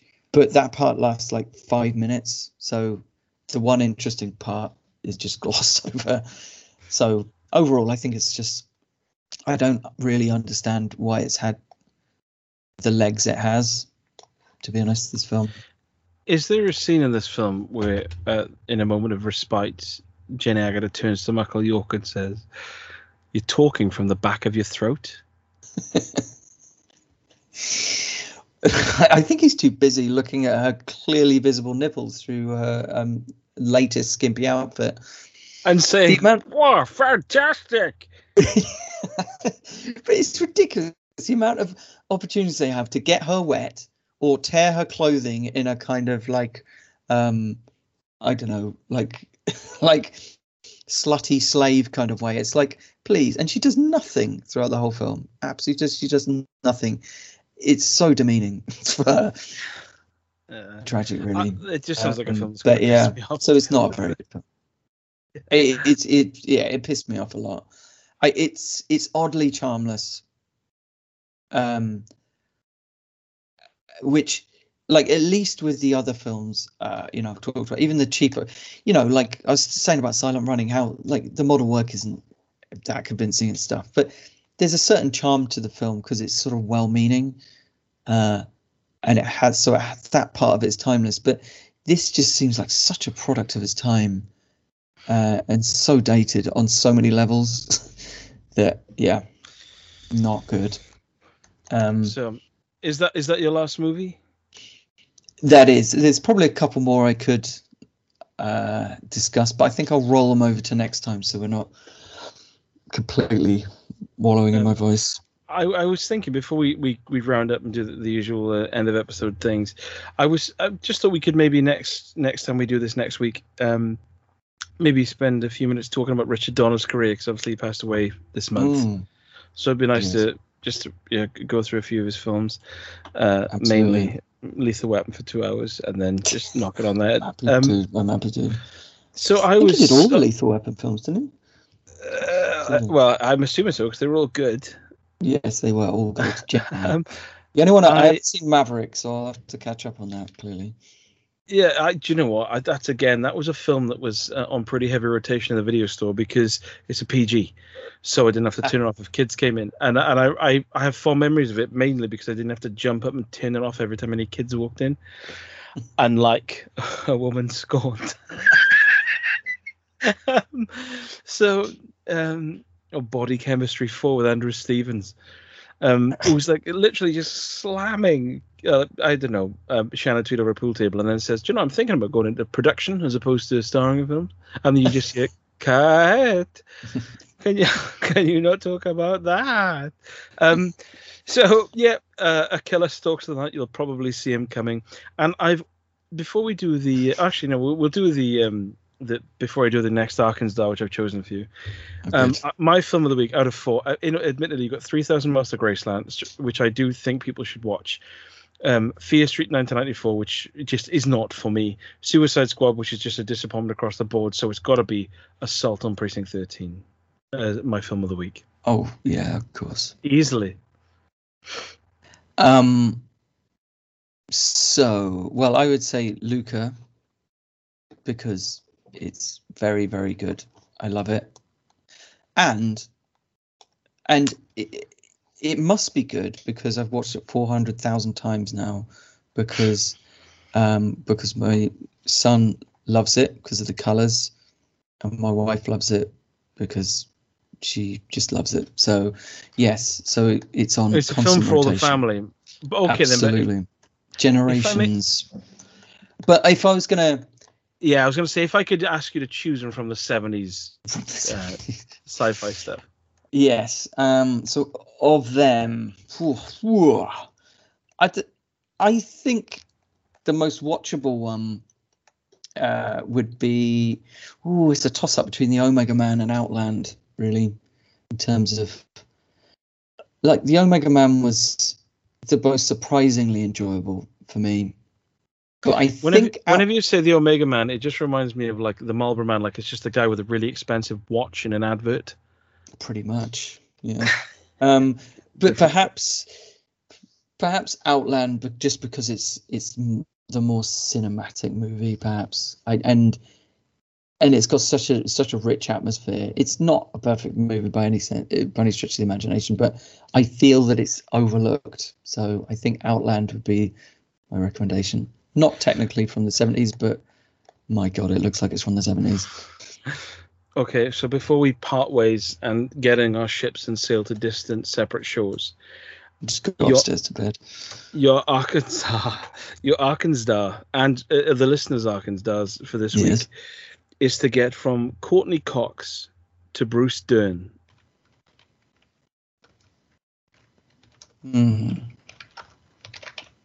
In fewer than one step. So they have to be in a film together, basically. No, I thought I'd do something that seems a bit more simple as opposed to a comedian who happened to be in a documentary. It seems doable. Yeah, I might try. I do knock these up as we go through the show, but I do like the thought of doing them. But then I like being surprised even more when I get texts off listeners. So yeah. Okay. So yeah, if you want to email us, it's themenwhotalk@outlook.com, and you've got to get from Courtney Cox to Bruce Dern, and the films of the week are Assault on Precinct 13 and Luca, not the Suzanne Vega song from the early 90s, covered by the Lemonheads.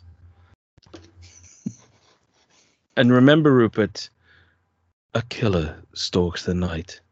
You'll probably see him coming